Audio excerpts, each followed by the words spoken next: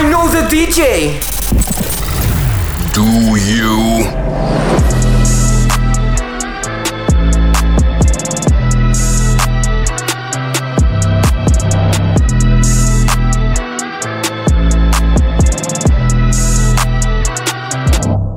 Welcome to episode 21 of But I Know the DJ, a podcast discussing all things DJing, music, nightlife, business, and pop culture through the unfiltered opinions of host Snacks. Give me snacks, baby. AKA Janet Snacks, is powered by Dope Entertainment and our sponsor Anchor.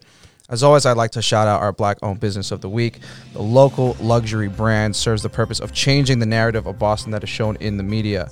While film and media tend to give an outdated narrative to one area of the city, Local Luxury looks to shed light on the overlooked neighborhoods with positivity and a quote-unquote luxury twist. The goal is to branch out into many of America's underappreciated neighborhoods and remind them that their neighborhood is luxury regardless of the media's depiction. Reach them at Our Local Luxury on Instagram and purchase at www.ourlocalluxury.com. Use discount code I Know the DJ for 15% off. Check them out. And now I'd like to introduce our guest for this episode, formerly known as DJ Leah V, has been a staple in the Boston nightlife community for over 15 years. Her ability to read any room with bold, open format sets and near flawless mixing have earned her not one, but two Boston Music Awards for DJ of the Year, making her the first and only woman-identified DJ to win thus far. She can be seen playing all over Boston at her current residencies and beyond. She is also Lord Hobo Brewing Company's official DJ. Give it up for DJ LeDuc in the building. There. Welcome, welcome, welcome. It was fun to have you read the words that I wrote back to me. Honest, I'm pretty known for like always jacking up the intros. Oh, that's great. And I was like, wow, that's fun. I mean, no, honestly, this is actually probably one of my favorite bios. You know what I mean? I think there's a lot to boast about here. 15 years in the game alone, like a lot of, obviously we know a lot of people can't even make 5 years, 10 years, let alone 15. Yeah. What was your start like? I was probably like 18 or 19 years old when I started to play out a little bit more. I was trying to find the places that won't check my ID, which I did. I think one of my first residencies was Felt in Boston, which is downtown Crossing. It's just like, I think Suffolk actually owns that building now. I don't even Probably makes sense. I I feel like the colleges down there own. Oh, they took over. Every- There's nothing. like There's Emerson- no clubs left. like Gypsy Emerson, Bar, yeah, like yeah. all or Whiskey Saigon, whatever the hell. Yeah, exactly. That was gone. Yeah, Emerson, Emerson and Suffolk whatever. just yeah, exactly. got it all. Go Rams. Yeah.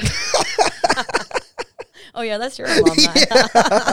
Yeah, Is that what they're using your money for? Pretty much. Stop giving it to them. Shout out Suffolk University. Go Rams. This is Suffolk University, and you are in. Yeah. But yeah, that was my first one. I think I was hooking up my Serato box to a rotary mixer, and Jesus Christ. it was super old school and crusty, and that club was absolutely insane. Like, I can't believe it was open for as long as it was, just the way that it was operated. But yeah, I kind of like slowly creeped into those types of places, and then I moved to Miami for 3 years. Oh shit. And I wasn't here, and I did a bunch of stuff down there, and then just decided around like 2009, 2010 to come back to Boston. I was like, you know what, fuck it, I just want to pursue DJing full time. This is what I want to do. I started DJing when I was 13, and started playing out when I was 18 or 19, and then went away for a little bit, then came back and just was like, dive straight in. I met Frank White. Yeah. And he was like, listen to my demo. I don't even know what that sounded like back then. But yeah, he was like, oh, come open for me at Middlesex, and we'll see what you can do. And I played for him for a couple hours, and we've been friends ever since. And he also introduced me to a lot of other cool people, and it sort of just snowballed. You know how it happens? Like, you find like the people that are kind of like, oh, I want to play with you, or you kind of sound like what I want to do, and you link with them, and it's like kind of like minded, and you get passed around, and everybody's very gracious and cool here. And yeah, that's kind of how I got started. I guess it took me a long time to really like figure out what I wanted to do with this, and then once I did, it was all down. Interval training. Up, down. You said something important though that I think is very different in terms of the DJ scene now, where like you were like, I started playing at 13, wanting to play at clubs at 18, 19. Yeah. 5-6 years in between where I'm assuming it's polishing and just kind of bedroom DJing, a lot obviously. of polishing. It it was nothing but polishing. Yeah. I mean, I couldn't put.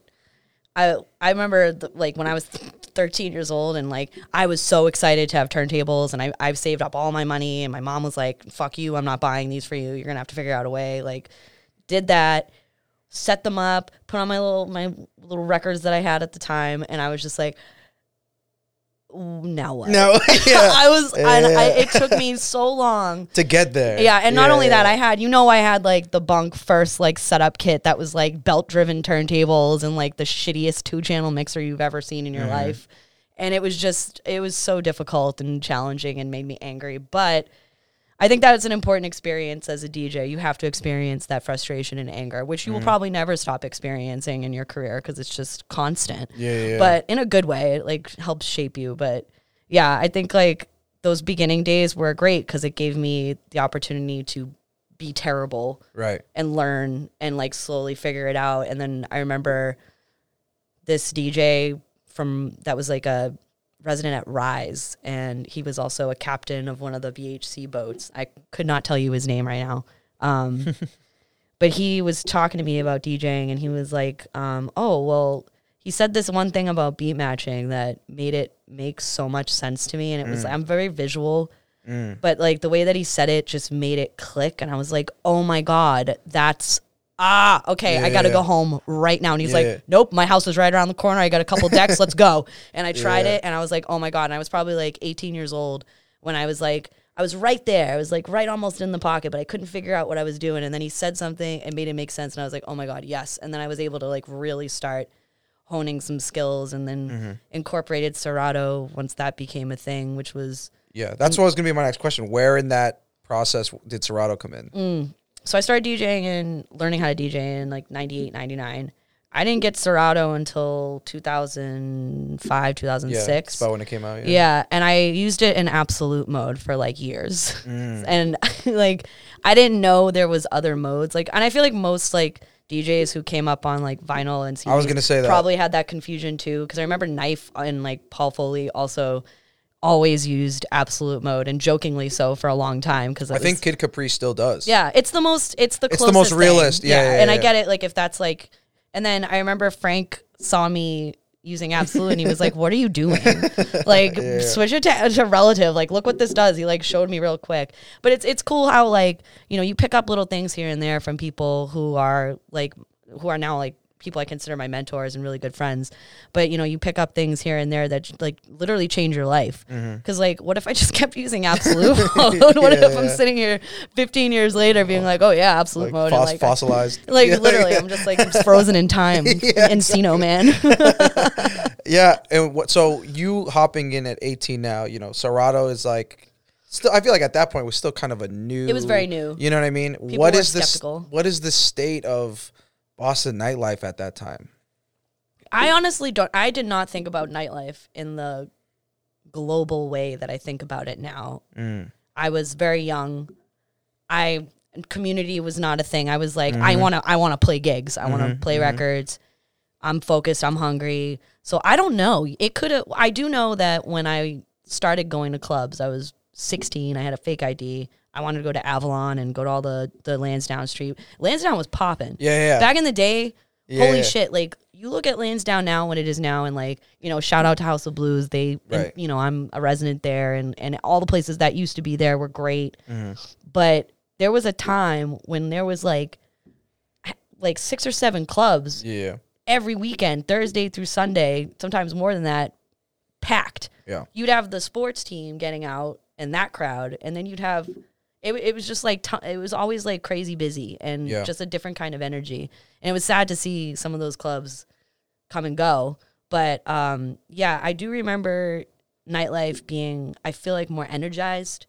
Even up until like 2011, 2012, I feel like there was, you know, with the decline of the DIY scene and all the underground stuff that got like clipped, and like people stopped throwing those parties, and in the closings of a ton of clubs, the landscape and the energy has sort of shifted a little bit. So you don't really see what you used to see anymore. But I know that I definitely felt like there was a lot more going on, but I was so focused on like, I want to get my foot in the door here, there, and everywhere. Mm-hmm. I couldn't have told you like if it was like good or bad. I just know that when I was like 18, 19, 20, I was like, wherever is going to let me play. Like, who, I don't care. Felt, Vinalia, I don't even remember the names of some of these places that I used to play, but it was really just like, get me anywhere. I'm down to play anywhere. But I think for sure, when you look at even just 10 years ago, there was a huge shift. Like things are closing and like more chain stuff is opening up in place of them. Like we were just talking about how Felt is owned by a college now. It's it couldn't be in the more opposite direction. Yeah. And like where is Boston nightlife going with all these places? Even if they were just turned into other clubs, like they're just completely closing down. Yeah. Like more so now with COVID. Yeah. Oh my God. I'm just like, please, like all the places that we play, like please no more. Like it seems to be evening out, hopefully, but it was scary there for a minute. Like I never really was the biggest fan of Wonder Bar, but I did play a lot of gigs. Wonder Bar, our producer Ado threw so many parties at Wonder Bar. He was the Wonder Bar king, like right before COVID. Back in the day, that place was it. Yeah, and like I mean, like I had like my issues with that place, but it was like so related to just like management and like the gear situations a lot of the times. But like, but that was still like a place that was important. A lot of people started there. Yeah, and like Wonder Bar. What was the other place in Alston that? Like when Harper's Ferry became Brighton Music Hall, that was like a huge shift, like because the vibe was totally different. You turned it into this like corporate venue. Even when when Avalon became House of Blues, like the shift, like unbelievable. Like I still walk in that bathroom and get like flashbacks, like of whatever I was on at the time. Like it's wild, but it's so interesting to see how these places have either just changed completely or how they're shutting down, and how now with COVID, how much more rapidly they're shutting down and what's going to happen. Yeah. I go in these crazy rants where like, because obviously we're in this industry, right? Yeah, we understand, and not only are, we can't play or we're losing money, but like kind of to your point, we have relationships with management or relationship with bartender. Like it's bigger than that. To your point, as you get older, you realize the community that's around it, right? How important that is. And so like there's certain managers or like venue owners where I'm like, yo, I feel for them. Like I'm ranting because of them. You know what I'm saying? And then even beyond that, it's like, okay, we can't play at these places. Oh, but everyone thinks that all these places are going to be back and we can just play in them. Some of them won't be. Wonder Bar already went down. Like these places that, whether we can say we relied on or we love playing in them or whatever, part of our schedule, whatever, that we don't know if they're going to be there. And then and we obviously know Boston is a crazy busy DJ market. So many DJs. Yeah. And good DJs too. Yeah. And if anything, I mean, we can argue that maybe there's going to be fewer or more coming out of COVID. I think some people I think might have hung it up. Some people might have picked it up. Yeah. But I think the venues are probably fewer, and then they're probably not as open to like blow the door hinges off, you know what I'm saying? Absolutely. Like I think it's gonna be kind of slow to start, and like people are gonna be like, oh, like maybe we'll just stick with the mix for now, and like just make sure we can at least like just get people in the door and like get the bar running before we start. Once it happens, it's gonna be insane. Yeah. Like I'm ready to lose my mind completely. I already have, so I'm just ready to just come off the hinges completely. Yeah. Like I have fantasies about like what my first night back in like a. That's so true. I'm like. Yeah, that's so real. What am I going to play? Like, we haven't even heard, like, Savage or WAP in the club yet. Like, people might not survive. Exactly. Like, I don't know what that's going to be like. We're talking about buildings closed. They might burn to the ground after this shit. Like, we don't know. Bitches have been locked up in their rooms. Clothes have not been worn. There are tags unpopped. There is going to be a problem when we all go back to the clubs. But I can't wait for that problem. Yeah, I know. I remember in the beginning, like, I remember when, like, in, like, July, August, when things were kind of opening, like, restaurants were kind of holding it down. Yeah. Oh, it was such a good time. And I remember, like, I was like, everyone's going to be fucking. Like, at that point, it was, like, 3 months where, like, we were, like, really locked down. And I was like, yo, like, imagine 3 months, like, you don't see fucking anybody, and then you're at a club, now you're surrounded by people, like, the first person you see, like, you're fucking them. You know what I mean? It's going to be, I've heard, like, crazy stories of quarantine online dating, which sounds horrible, horrendous and scary, more so than it is in general. I've never really partaken in the online dating thing because it scares me, and bitches are fraudulent. I'm sorry.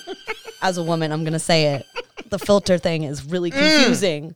Not only that, now you have masks a lot happens between here, your nose, and your chin. A lot.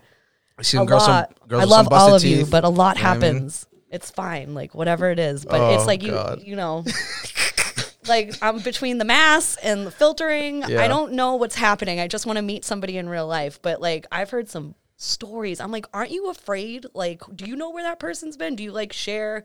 Do you get COVID tests before you hook up? Like, what's happening? I don't get it. It's just everything is so scary. I'm just like, I'll stay home. This is the first place I've gone in a while. Welcome. Yeah, They've great. implemented like the FaceTime dating too, where it's like now it's like an option. Like and I'm not a big FaceTime guy. I Period. almost just like spit everything out.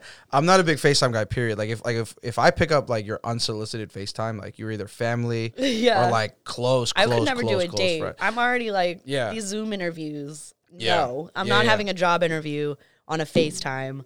Could not be more awkward. Yeah.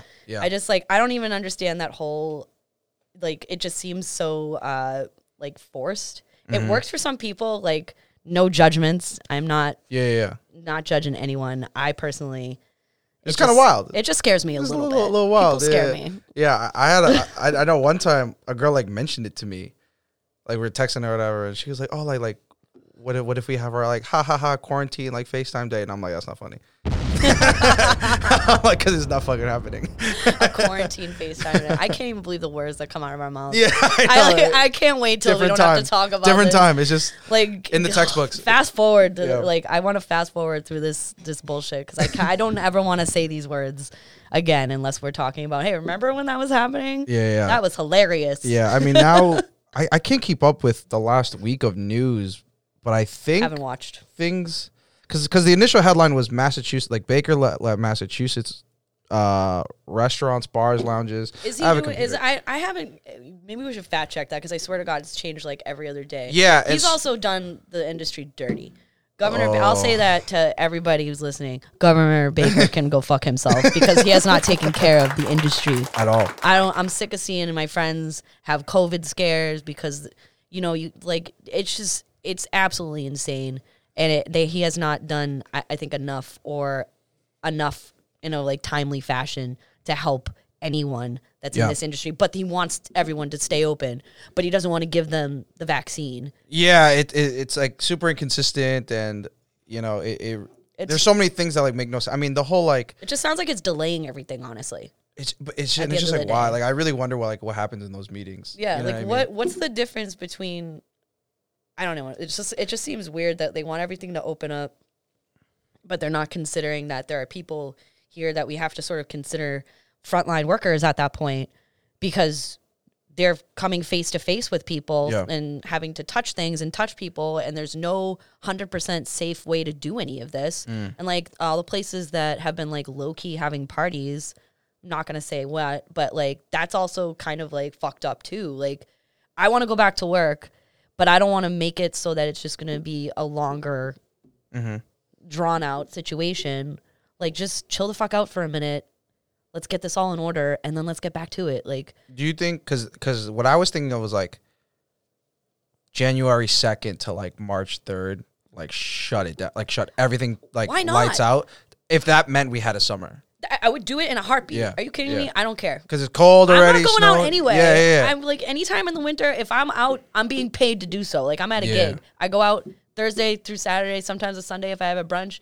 And that's my going out in the winter. I'm not leaving my house. Like, I have Netflix. I have everything I need at home. But that was the hard thing about the beginning of COVID was, like, to get humans to, like, look at 95-degree weather, sunny, and tell them to stay home. I know, But then you get this. It's it was a fucking tornado today. Like you know what I mean. Like then it becomes a little bit easier. Yeah. People are more likely. People are like chilling out. And like more places became like available for takeout. So at least there's that. Like people are able to like do something during this. But it just seemed all very confusing to me to have these weird rules. But like just shut it down then. In that case, like I mean, like the government should be ready to support these businesses. Not a single dollar given. Come on. Yeah. Like, wild. then let's shut it down for a few months. I think that would have been I think we fucking would have great been idea. Yeah, we would have been a little bit further ahead. January, February, March, all the dirt. Yeah, the dirty ass months. Yeah, exactly. Nobody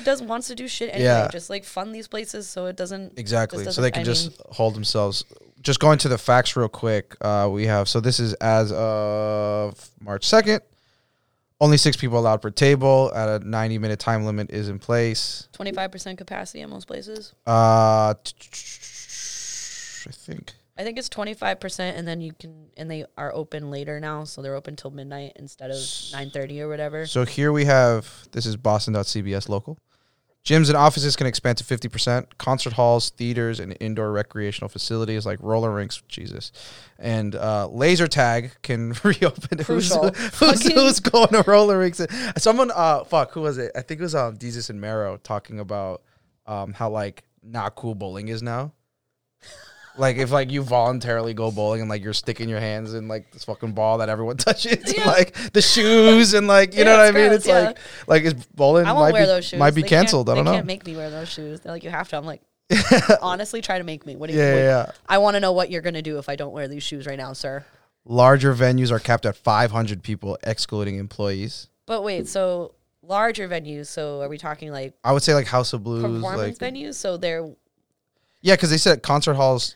so 500 people excluding staff, 500 people in the House of Blues. Pretty lame party, I guess. But it's I mean, a it's thing. whatever. If something could start happening there, I know like the staff over there is like just Yeah, they had to lay off so many people. It's Yeah. so sad, but I can't. The idea of having 500 people inside House of Blues is like almost like I don't even want to do it. Like yeah, pretty bleak. yeah, it is, and it's just like too much space. Like, and that's what I mean. Like, at that point, They I feel probably like won't even open. some venue exactly would like, let alone like, oh, hire the DJ, like make sure like, or it's just like, do we just like let people like be out for once and like have drinks and just like have some like ambient whatever, you know? Yeah, I mean they also have foundation room, and I guess like it's just gonna be really interesting to see how this plays out. Like this part especially. I mean, obviously nothing has been happening, so it's Yeah, not super interesting right now. But now that vaccinations are coming out, and there's talks of things like maybe opening up, but then they're also like, but also you can't do this. You can do this, but you can't do that. yeah. It's like we'll go forward a step, but then go back 2 steps. It's almost like just why are we even doing this? The best was you can't sit down at a restaurant unless you eat food. Yeah. So like I couldn't just get like a beer. Yeah. Like I had to get some like fries with it or something.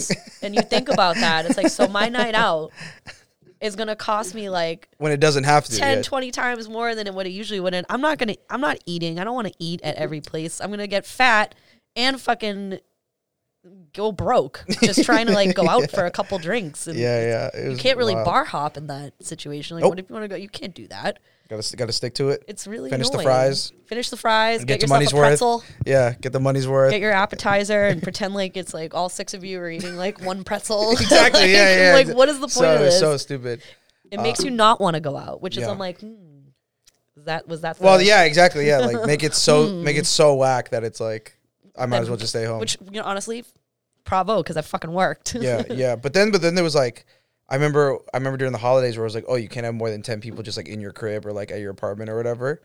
And it's like at that point it's like because there was a point where I was like, okay, like fuck going out to the restaurants and stuff. Like I stopped after my birthday. I like didn't go out to eat ever because I was like, I can just have people over that I trust and pizza rolls and keep it pushing and stuff. And then there was like, yeah, like no more than X amount of people. And I'm like, let me do something. Like, yeah. I mean, I'm like not trying to have 10 people in my house anyway. That's like way too many people for me. But I guess for the holidays though, like I remember that was a big stuff. thing. Yeah. Which I mean, even that I was like, all right, I'm okay with this. We had a very chill holiday. I was like, yeah, nothing. You're from Mass? Yeah, I grew up in Medford. Oh, word. Yeah. Oh. And then now I live in exotic East Boston. Yes and no at this point. With that Miami run that you had, what was that about? My mom lived down there. She still word. lives down there. And I had come back from living in New York too at that point and was back here for about 1.5 years. And I was just like, I want to be warm for a little while. So I was, screw it. I'm going to go. So it was really just like, I just decided to do that and try it out. And when you were playing down there too? Or? Yeah, I played a little bit. I was actually way more involved with art than I was with music. I did like a little bit of DJing while I was down there. I made some friends that I still know now that are DJs. But the art scene was so vibrant that it was hard not to be involved with it. Yep. A lot of graffiti, a lot of street art. Wynwood area? Yeah, well, this was 2006-ish, so this was like when Art Basel was still a thing, but it wasn't like what it is today. Right. I feel like I'm dating myself so much with these conversations, but yeah. Wynwood was just downtown. It was, or like the design district is what they called it back then. And it was a lot less going on, but a lot more like, there was a ton of art studios.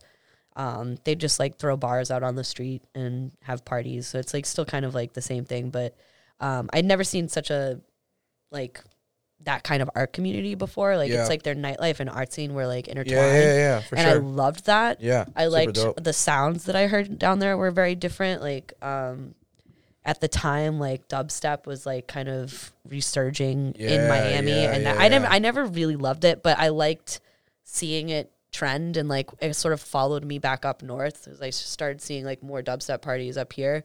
But I just saw like a lot of different types of sounds in Miami, a whole other type of style, like the food, everything was so different than up here. But I still missed it. I felt like I was like out of touch with like the mainland or something like that. Like I was disconnected from everything that was going on, like the heart of nightlife, like not being close to New York or in Boston, like where I feel like more stuff is happening. It's just like it's its own world, I guess that's the way to put it.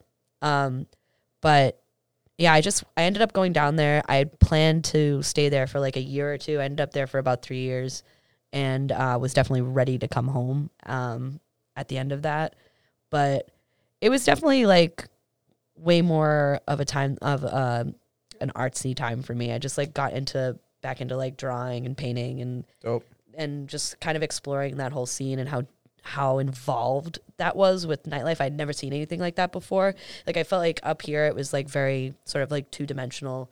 It was great. Like there's nothing wrong with that. But then you went down there and it was the first time I ever saw like different things being incorporated into parties. Like there's a live artist here. Like I'd never seen that before. Yeah. Like we never had I'd never seen anything like that up here. And I just kept on seeing cool stuff like that. And like fashion being brought in and like having like street vendor, like t-shirt vendors and like artists that have merch, like just out and like part of the party. And it's like part of the event. And like these hosts are like part of the party. And then I started seeing more of that in New York too. Like where like the DJ wasn't even really the focus. It was like the rest of the stuff going on at the party. Yeah. So I thought that was really cool. And but then I just wanted to be back here. It's like I think I love having one season all the time, but you miss it. Yeah. You miss being like the Northeast, I think, has like a grit to it. Yeah. Oh, You're yeah. from here. Absolutely. It's hard to go other places. I lived in California too for a while, and like I was just like, I can't find my people out here, so like, I don't know. It's Everyone's too clean. It's like a little, yeah. Like I feel like everybody's lying to me. Like in Miami too, I was like, "You lying to me? I feel like you're lying to me. You're not being real with me right now. Fraudulent." I think that's gonna be the word that I'm taking away from this episode. Fraudulent. Calling everybody fraudulent. Yeah, fraudulent. I can't have it in my life. I love it. I think I think especially people from Boston or from Massachusetts, from the Northeast, have this like thing that like, oh, like nothing good comes out of it, or we're not able to have our own identity necessarily. But you go to somewhere like Miami, you're explaining like these are very distinct things that you've never seen before that is now to your memory like this was Miami. Yeah. Even now, however many years, at least 10 years after the fact, and I still think Boston and Massachusetts still doesn't have their own identity. Why do you think, being in both places, why do you think that is? Where's the disparity? I think that Boston tries to be things that it's not. Like it has it's well intended, but she tries to be too much. She's forcing it quite often, most of the time, I feel like. But I think that instead of just trying to like look at like where we are, the types of people that live in this city, which is a lot of different types of people. Yep. It's like, again, I still think that the Boston nightlife landscape is not diverse and not progressive. And I think a lot of that has to do with people thinking they can see something done a certain way in New York or done in California or done somewhere, anywhere, and they want to do that here. But that might not work here.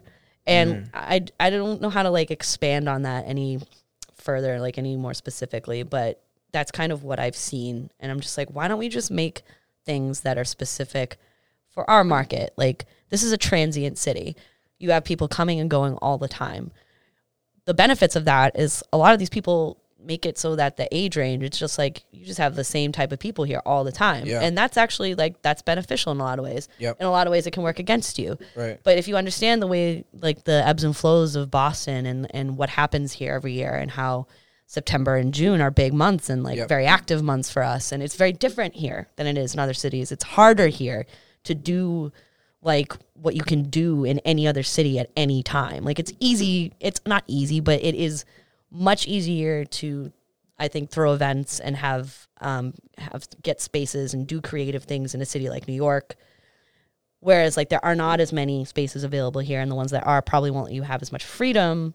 Everything is sort of very buttoned up here. Yeah. And we have a very deserved reputation of that type of energy. But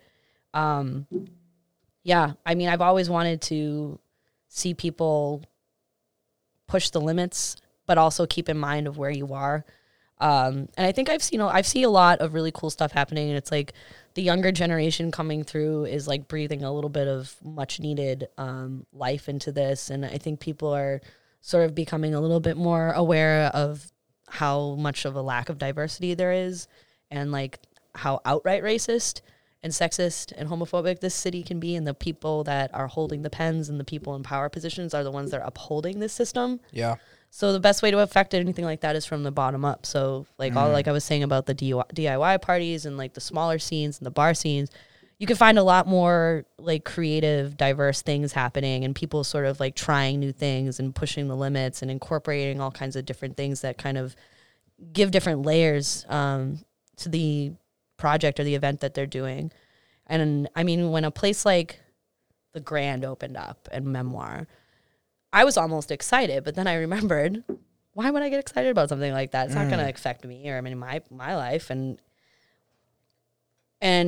now we're getting back around to what we wanted to talk about, which is like the bar scene versus the club scene. And it's like, if we could take some of the things that the smaller parties and like the bar rooms and the small like black room, like the black box clubs, like they're doing, and how there's more of a focus on just like the talent they're bringing through and the content they're providing and like the actual substance of the night. They're thinking about that more than just like, let's throw this headlining DJ on here. We're going to get Steve Aoki to open up the club again, and fucking Shaq's going to come through. And it's so predictable. Yeah. Like, I would love to just have somebody shock me and do something any different. Cause I think that it all needs to exist in order to have Boston be a destination for nightlife. Absolutely. We have to have something for everyone. We don't.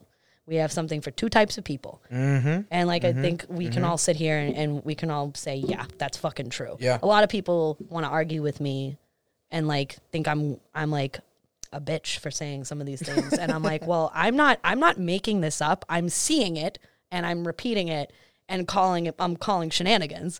Like, this is just... You're not fraudulent. Yeah, fraudulence. Fraudulence abound. The common theme. If you're anything, you're Synergy. not fraudulent. But I think it's so true. And even just to like the question I just threw at you like 5 minutes ago, like, because I went to Miami 2 years ago, not for the first time, but that was the most recent time. And, you know, it was just me and my boy. Obviously, we had to pay for everything, so we had no girls around us.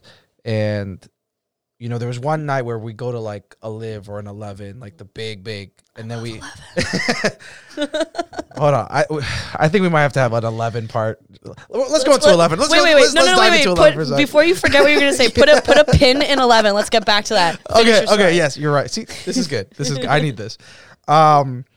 Fuck. Okay. And then, but we were also able to go like to like Wynwood area, or like to like a Wood Tavern, or you know what I mean? Where actually rest in peace Wood as of today. I know. I saw that. That's really fucking sad. I'm very happy that I was able to go. Yeah. But you know, where you don't even have to pay for a cover, and the drinks are crazy cheap, and the vibes are insane, and like always good DJs. The music's like unreal, and like, and then it was funny because on like in Wynwood, like down the street. I'm walking to get like this food truck, some like tacos or something, there's bachata music blasting 4 establishments over, you know what I'm saying? And like to me, like me and my boy, like we're both Latino, so like we're like, there's something here for that too. What's going on on the same street? Oh my Like, God. and so we pop in and we're like, God damn, like this is great. And then we hop to Koyo Taco and there's a fucking R&B party and like, and this was all in one block. Oh yeah. And then we could have just took an Uber back. I mean, this is what we did to 11 and like finished the night at You 11. could choose your You know what adventure. I mean? Yeah, like you could go to 8 different places and this in was one block. and this was a Tuesday. Yeah, on a Tuesday. You know what I'm saying? Like yeah. It's wild to me how these things can work in other places, but they're also set up to have these like these cities are set up for nightlife and like, Yeah, I mean, at the end of the day, it is like legislation and like laws and stuff. So like, Yeah. and to your point, like buttoned up, you know, the people holding the pens, like obviously, like, you know, we can't eat. There's no restaurants open past like 1 or 2 or whatever the fuck it is. Like that's like my New York homies come through and they're like, yo, after the club was hit, some nearby spot. Like, And no, we don't we do can't. that here. Yeah. Wait, Moon Villa? Because that's all we can go. That's it. Like, Moon this- Villa. No, and then like, oh, can we take the train somewhere? No. That ended like at 12:30. If you had to go anywhere, you should have left 2 hours ago. Yeah, exactly. So it's like these are like little things that Yeah, just keep us from being able to grow and do cool shit. Do you remember when they tried to extend the tea hours and it lasted for like 2 weeks and then they stopped doing it? I must have missed They that. like tried for a minute. Was And it hectic those 2 weeks or something? I don't or? know. I didn't do it because I was like, oh, that'll be cool because I don't drive and like I'm leaving gigs. I'm like, I don't always want to like flip the bill for a car. Yeah. I was like, wait a minute. Also, I'm not getting on the T at 2:30, 3 o'clock in the morning with a backpack with like $5,000 worth of shit in it, and I being guess.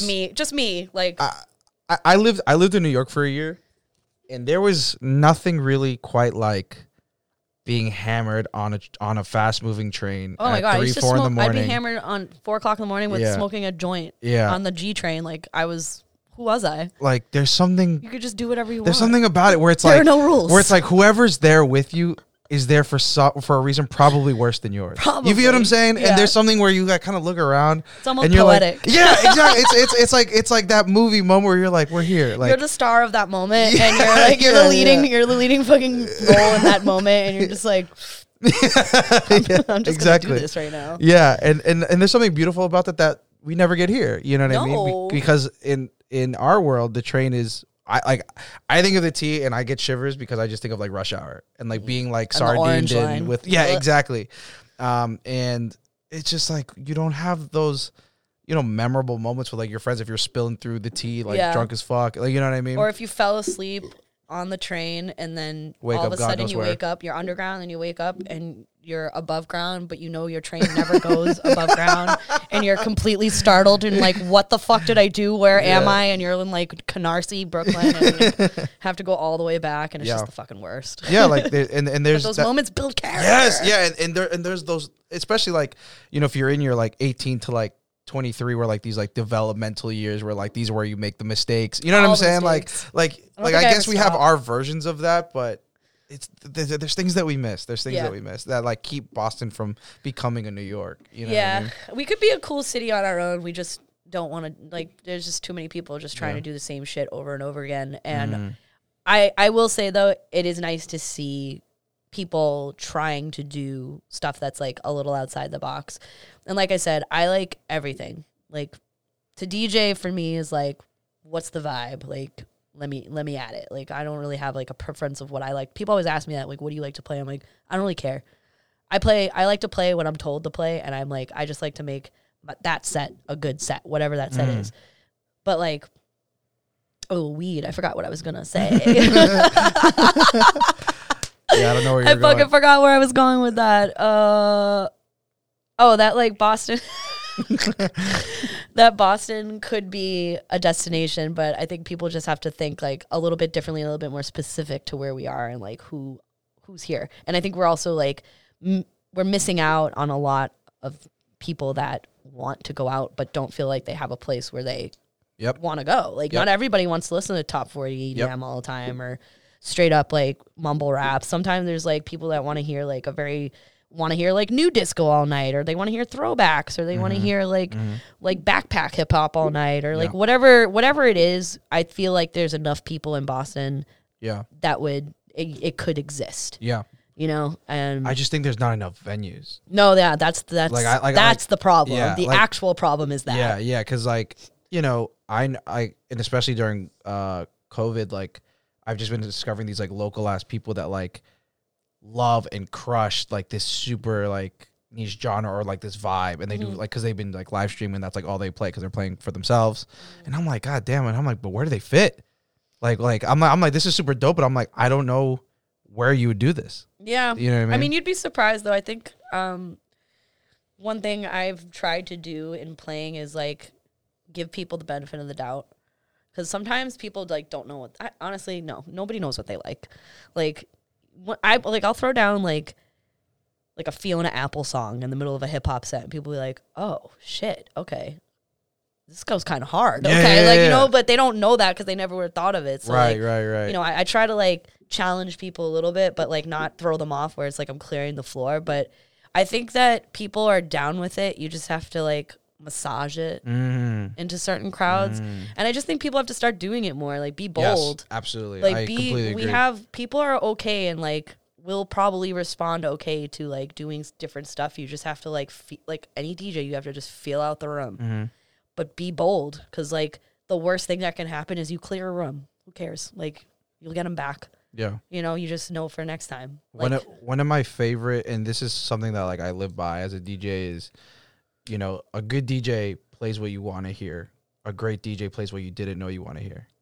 I couldn't have said it better myself. And I forgot who the fuck told me that, Somebody very wise. but that runs through my head like daily. Yeah. You know what I mean? It's And like, I forgot about that yeah, song. yeah, Like, and there's and people aren't super complex. Like, we had phases, whether it be when we were kids, teenagers, whatever, where like we listened to music that probably isn't that cool anymore. yeah. But or it's who's still- to say though. Also, Yeah, but it's still like in our personality. It's still in Yeah. our inner whatever. So if you like hit that, like these people, they might be like, wait, this is not normal because this is what most clubs or parties don't play. But Yeah. like, I fucking love that it's happening. You know what I'm saying? And if you're able to, massage that You and gotta ease them capitalize into on it, that. and then like see that and feel that and kind of understand how to present it and everything, then all of a sudden you have this very memorable yeah. experience. It's just You know that what I'm people saying? don't know because they literally don't ever hear it or see it. So, you know, you get somebody that's like only had vanilla ice cream their entire life and they never knew any ice cream existed. Wow. And all of a sudden you give them strawberry ice cream or pistachio ice cream and it's like, Yeah. oh my God. Like, you imagine? Like, What an analogy. but it's true though. No, yeah, this it is, very it is. true. And this is why I keep that in mind and in the front of my mind when I play a lot of rooms, even if like, you know, obviously there's some things where I know I'm like, I'm only playing this type of music and like whatever. But if I have an opportunity to play around, yeah, I want to show people what I can do because I am here as a DJ and I want people to see like why I won those awards or why I'm doing what I'm doing or why I'm able to do what I'm doing. Like I want to show off, like show you what I learned and what I've practiced, like, and I want to see you react to it. Yeah. There's only one way to try it, and that's in theory, like or in practice. You have to be in there and just throw some shit at people using the fundamentals of being able to read a room, but challenge people and challenge yourself. And like, you'll probably end up with something like people coming up to you and being like, bruh, I can't believe you just did Yeah. that. And it takes that one person sometimes where like, You're like, it makes your okay, whole night. Yeah. Or when somebody comes up to you and is like, gives you the I liked that transition compliment. Like I love when like Oh. when the Normans come up and they're just like the civilians and they're just like, dude, that transition was. I'm like, thank you for like using Yeah, that yeah. word. Yeah, Thank you yeah. for using a key term and stroking my ego at the Yeah, same yeah, time. yeah. Like, I appreciate that very specific compliment. What- But I love that. But I think like, be bold. Yeah. Like, why not? Who cares? We have all this music to work with. The It's thing that music. gets me is like the guy like across the entire room who like perks up and just goes and like just points at me. And I'm like, Yeah. and I'm like, yes. Yes, I'm like, you're I with feel me. you. Yeah, you're with me. You just fed me your adrenaline. Yeah, yeah, it's yeah. pumping through my veins right now. yeah. I'm like, I love that. yeah, that's that. Me, it's sometimes like not the words. It's just like the energy that you feel across the room with someone. Yeah. Like they're completely on your level and like they Yes. understand what you're doing. Or somebody runs up to you, like literally, Yeah. like I love that. That's Yeah. great. And I think that when like I hope that more DJs can have these conversations, first of all, and also expand in their sets so that we can create a community of DJing here that's like, we're going to have people that are going to come from other places that are going to want to play here. It's really hard to get out of state, bigger DJ. It's hard. You got to pay them a lot more money to come here because nobody wants to. We were talking about this in another episode where I was kind of on your argument where I was just like, do people really want to come here? Like, whatever. But I think Ado and the two other DJs we had here, they were saying how this is one of those places that you have to play at to kind of fill that resume. You do. Because it is a melting pot place that, like, if you can play here, that means you can play anywhere, which I definitely do believe. But at the same time, like, yeah, you got to pay people, like... It's hard. Like, it's... Because at the same time, it's like New York you have so many other opportunities to hit multiple really good places versus here it's like maybe one. Yeah. Like, that sparks your interest. You know what I mean? Yeah, it's been... I gotta... It really depends, too. I know that, like... What I do love is that I think there's a camaraderie in the industry and in certain parts of the scene where it'll be like my friend from New York will be coming to Boston and being like, I'm coming through. You got any shows I can hop on? And I can hit up Knife or Frank, or I can be like, oh, I have something you could like play with me and I'll split the money with you or whatever. Or we could do a gig trade, whatever. Yeah. Like, I feel like that's been a really good way to sort of get people to come here, just when they're like sort of coming through. But when I'm straight up booking like B or A-list talent, it is like a little weird. They want to know a lot more about the venues and the space itself and like who's doing it and like what the... I just feel like there's a lot more questions because I was a production manager at a very large venue in Brooklyn, and it was a whole different experience in the talent buying process and booking process to get people to just want to go there. It was much just more like... Yeah, Brooklyn's Brooklyn. Yeah, it's just that everybody wanted to play there. It was whatever. It was like the second biggest venue besides Mirage. So it's like, you want to play there. But here it's just like a little bit more negotiation, a little bit more questioning about weird things that you wouldn't think they want to know. But it's almost like they're also expecting a lot, and I sort of have to come back at these people with like the reality of the situation is like, especially if it's like a new market for the artist, like they've never been here before, so this is like really just an intro market for them. Mm-hmm. So like, I'm not going to pay you a New York rate. You know what I mean? Like, if nobody knows this person here, like it's like great, they're great in New York, but like nobody knows who they are here, so I'm going to have to put them on direct support for the headliner. So that's that. But it's like you have to sort of, I feel like, coerce people a little bit more. And I think a lot of that has to do with the fact that as much as I love my hometown, we're not really like a destination the same way that New York is. But coming back to what I was saying before, we don't have to be that. We can be our own thing. And just people would want to come here because, yeah, they're like, oh, yeah, Boston's cool. That one bar, like, that other place, and everybody's really nice. And, like, people don't really say that about us. People like, you see, like, weird things. I was watching an episode of something earlier today, like, I think it was 30 Rock. And they had an episode where they came to Boston. And they were just, like, shitting on Boston. I was like, wow. People do not look at this city, like, with this. We are here, and, like, we see it differently because we're here. I love it here. I understand, like, why Boston has a very deserved reputation. But to see it in like pop culture and the way people, and like to think that doesn't have an effect on people's like, perception and the way, and like certain types of DJs might not want to come here at all, and some people might just like have to force it because, like you said, it is an important market in a lot of ways because of how, I don't know, it's so close to New York. It's like what you were saying before, exactly. It's just such an interesting market, very close to New York. You kind of have to come here. Yeah. But people don't want to come here. Yeah. Which is shitty. But where do you think? So we had a DC DJ on a few weeks ago. Shout out Malcolm. And he was saying, one of the questions I asked him was like, how do you compare? Because he plays here, he plays both places. Yeah. And I was like, how do you compare DC DJs and Boston DJs? And he said that Boston DJs are actually crazy skilled. Yes, like crazy, that's so true. Crazy skilled. Facts. Everyone. Like he took some jabs. He was like, you guys play your music crazy fast, blah, blah, blah. But he was like, that is something like, I think you guys are just way more skilled than we are. But as far as DC goes, like we're able to create more unique and original vibes. Totally. So They you're have work- agreeing. I'd love you to just like elaborate on that. Absolutely could not agree with that more. I've played all over the country. I've lived in a lot of places.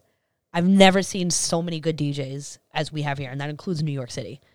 Like, there's a lot of DJs in New York City, but that doesn't mean all of them are good. Almost all the DJs I know in Boston are amazing. Like, and especially when you put them up against the people that I've seen who are like the top DJs in their cities, I'm like, there's some things they do. I'm just like, what? Why would you do that? Like, and a lot of places do play. Like when I was over in the West Coast, like I noticed a lot of the DJs in Southern California, they just played all the tracks like really fast, like pitched up, and I didn't understand that. I was like, they're all pretty much the same pitch anyway, so like, why are you changing it? It just like kind of sounds dumb. But they all did it, and I was like, what the hell? And then I got on, and they said the same thing, like, damn, you go through tracks fast. And I'm like, well, it's a very East Coast thing. Yeah, I'm like, it's not all the time, but like, it's more or less you're creating a vibe with like small parts of the song, and like how people don't know that they don't want to hear the whole song; they only want to hear a little part of it. Yeah, you know. Yeah. They don't know I sprint through track, and like, but obviously it's like all strategic. Like this song has this bridge, so I need to play the bridge too, or like whatever. It's pragmatic, but it's not. Yeah, it keeps people on their toes, and like there's certain songs that some people want to hear a couple verses. Salt and Pepper. Girls always want to hear. You know, you got to know the songs that the girls want to sing to, and also like I only play music for women. Not to say like that's ladies first DJ. Hey, I say this all the time. Like I'm not playing. Ladies first. Sorry, DJ. sir. Like, what's your girlfriend want to hear? And you'll thank me later. So like, my headphones about to come off. All the trappers that shit on me, all like they're like, I don't, it's not, I don't really fuck with him. Like I'm like, yo, I'm sorry I didn't play like the like locker room track or that you like bump like in the whip with your boys. That's like, not. I'm kind of focused on like my ladies around. Yeah. You know what I'm saying? Like you can, cause then I do like especially like when like the Celtics pull up and like you know they want to hear like their locker room tracks or whatever, which I get. Hey, and like you know, got to play a song or two for the team, whatever. And I played it, and then they're just not dancing. They're just bumping because and then the girls are sitting there like and then they realize that it was actually like a terrible request because like now I'm in a place where like people actually want to have fun. See? Exactly. See? Exactly. And then I might play a song that they're like, but then the girls are going crazy. Then all of a sudden the phone is out and they're having a fun time. And I'm like, please, like, just let me do my job. Just let me do my job. I know what man. I'm doing here. We're not like sitting in your living room, like passing around the aux cord. Like like I tell people all the time, I'm like, just because a song you listen to it every day at your crib, at your office, in your car, doesn't mean it's going to be a good request in the club. Yeah. And vice versa. A song that you might never listen to alone, you might fucking love in the club. Those are mostly the songs that 100%. The songs example that I I always don't give, listen to are all the songs that work in the club. The song I always give the example with is like Mo Bamba. Like if you just like sit in your like room and like that's what you're listen, like you are psychotic. You know what I mean? Like I'm just imagining somebody dead ass being in like, their room. yeah, like I like this. Yeah, you know? Yeah, man. But play it in the club and I'm going throwing balls. I'm going crazy. That's a different story. Yeah. And so that's always the example I give and they're like, I kind of get it. Picture somebody just like hits blunt. Ooh. You know what I want to hear right now? Fucking Mo Bamba. Oh, fuck.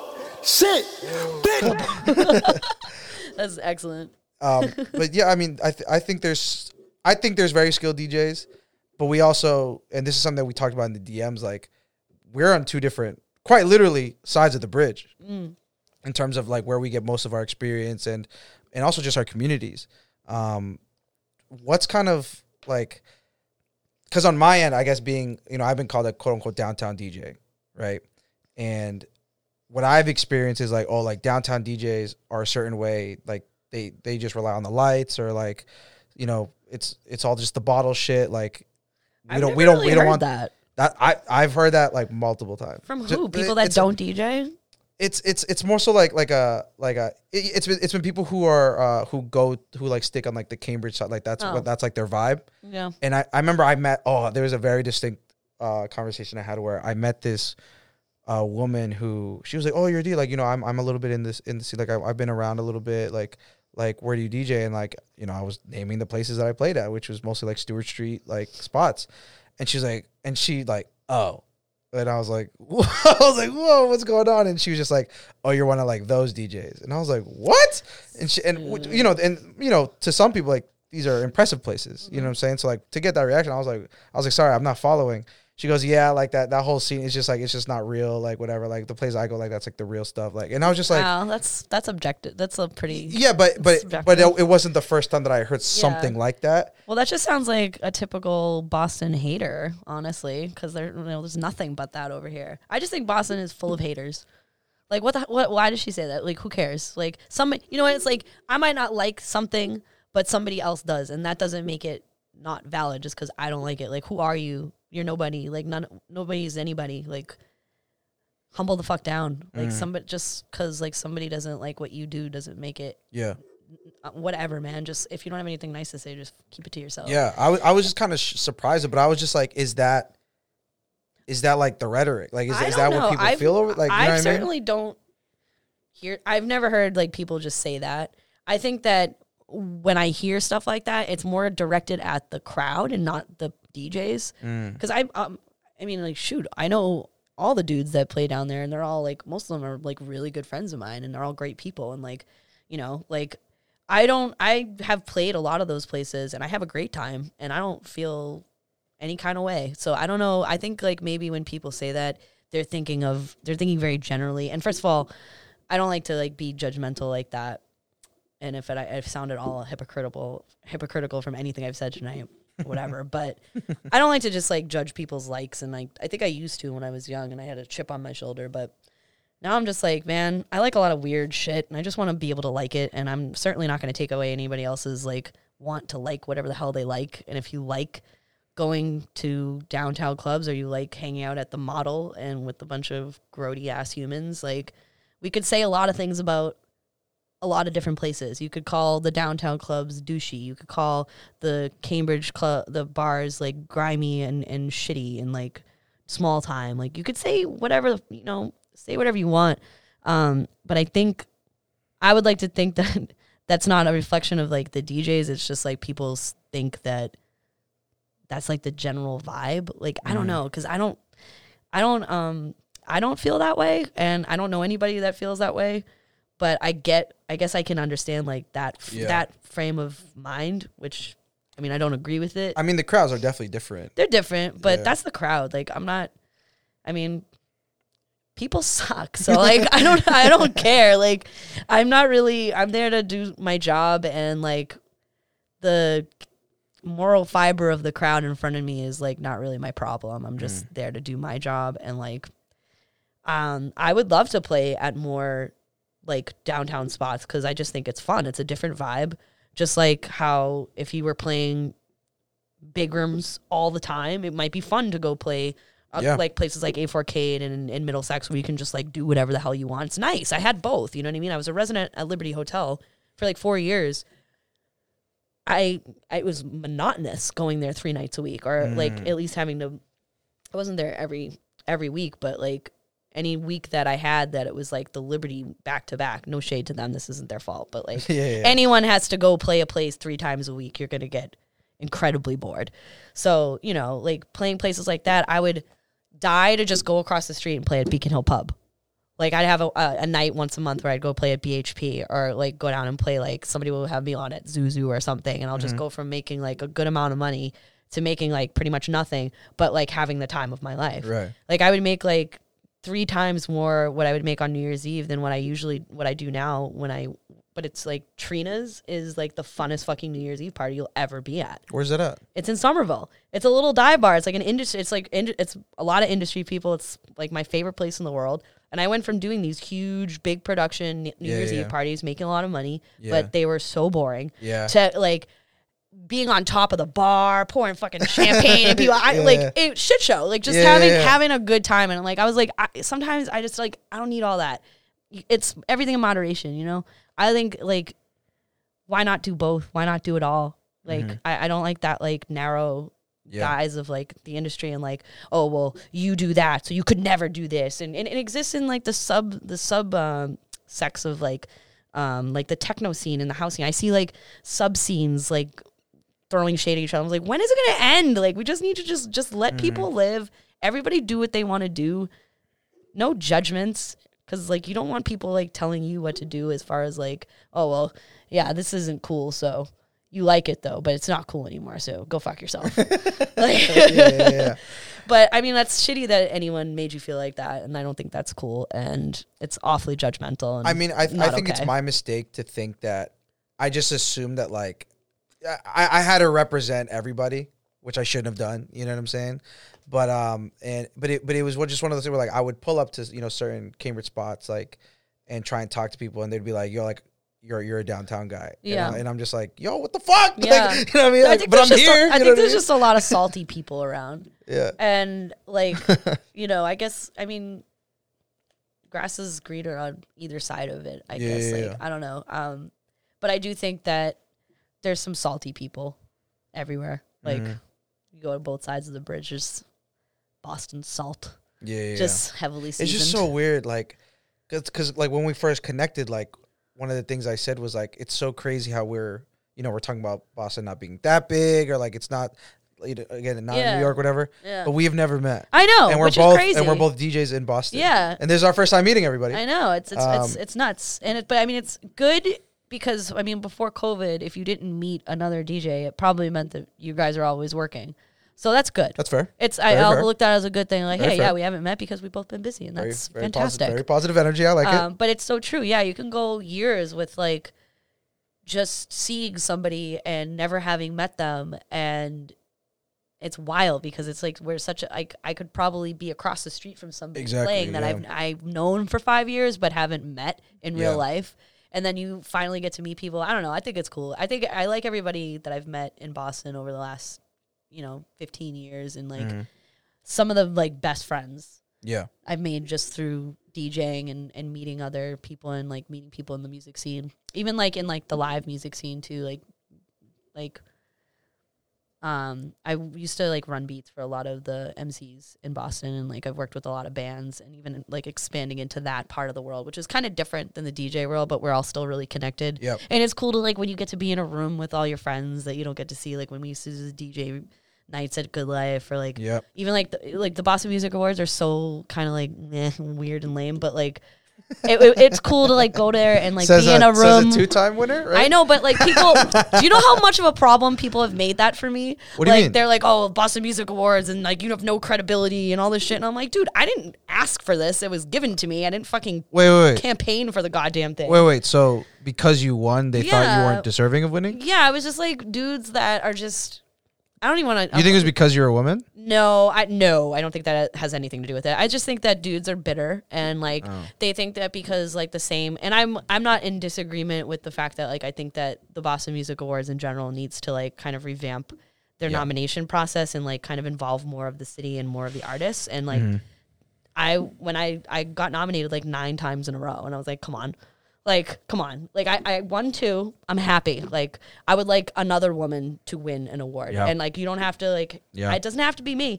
I'm fine with what I've done. But I've noticed, like, it just got, like, more, the echo chamber just started to get louder and louder with, like, bitterness. Like, oh, well, this is fixed and it's fixed. And I'm like, you know what? Like, most award shows are fucking fixed. Like, we can all, And, like, I do think that they should change it, but there was just so much shade being thrown. Like somebody literally was like, "Oh, I don't know who this girl is. She has no credibility." And I'm like, "Dude, you don't know who I am. Exactly. I've never been in the same room as you. You've never seen me play. You don't know anything about me, and you're telling me I don't have any credibility? Who are you? Who am I? Like, what the fuck? I don't care. Like, cool. This, this doesn't even matter to anyone except maybe my wedding clients. Like, nobody even really cares. It's a big deal because it's like, being a woman, being a queer woman, and being in Boston, it's a big deal for those reasons. And it's I like to see that, and I'd like to see more women being nominated and more women. I don't want to be the only woman. Yeah. I would welcome all my ladies. Like, let's go. Like, why can't we have 10 women nominated? Yeah. I'm not going to get too deep into that. Hate to be that guy, but we are going to go. Well, all right. We are open. All right. What's great about you is you're opening every can of worms that I was going to try and open, and you're doing it like yourself, and I'm like, perfect. I'm here for the ride. Let's do it. I mean, let's just start from just like so you won what years? You won twice, so what years? 2011 and 2016. Okay. And then I got an Improper Award in 2013. which is the improper Bostonian, like the best of Boston thing. But yeah, I got 2 of those, 11 and 16. And so, I mean, what's cool about that? I mean, I would say by 2011, 2016, 2 very different, like, the environment changes every so often. And so, you know, at that time, I guess you personally, like, ignoring the haters or the shade, whatever, do you feel that, like, you were deserving? Do you feel like you did what you had to do? Like, do you feel like you felt like I deserve this? Like, yeah. And so at the time, like, what was going on?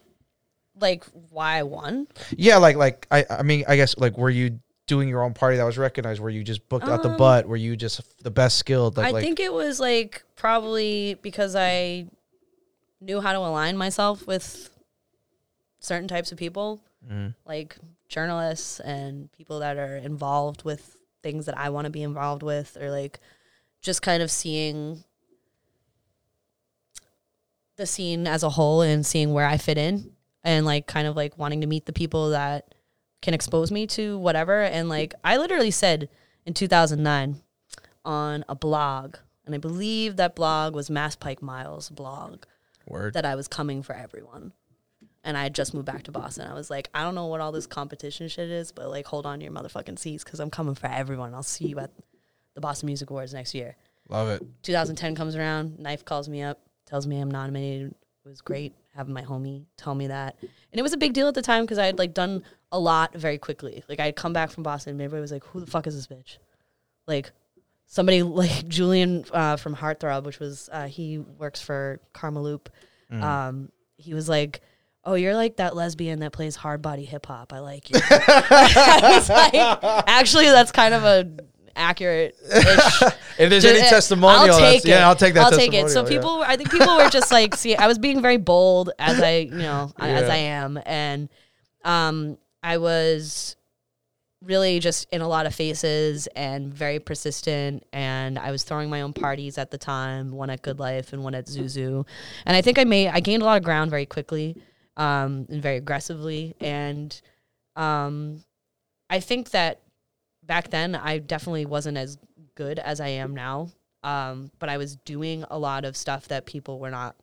I was really going open format. You're making noise. I was really, like, doing some, like, crazy shit and, like, challenging myself and challenging people. And, like, the stuff I was doing was a little bit more unique, because I had a Tuesday night weekly that got a lot of really dope guest DJs because of who we had on our resident roster at the time and the connections we had with artists in New York and in LA.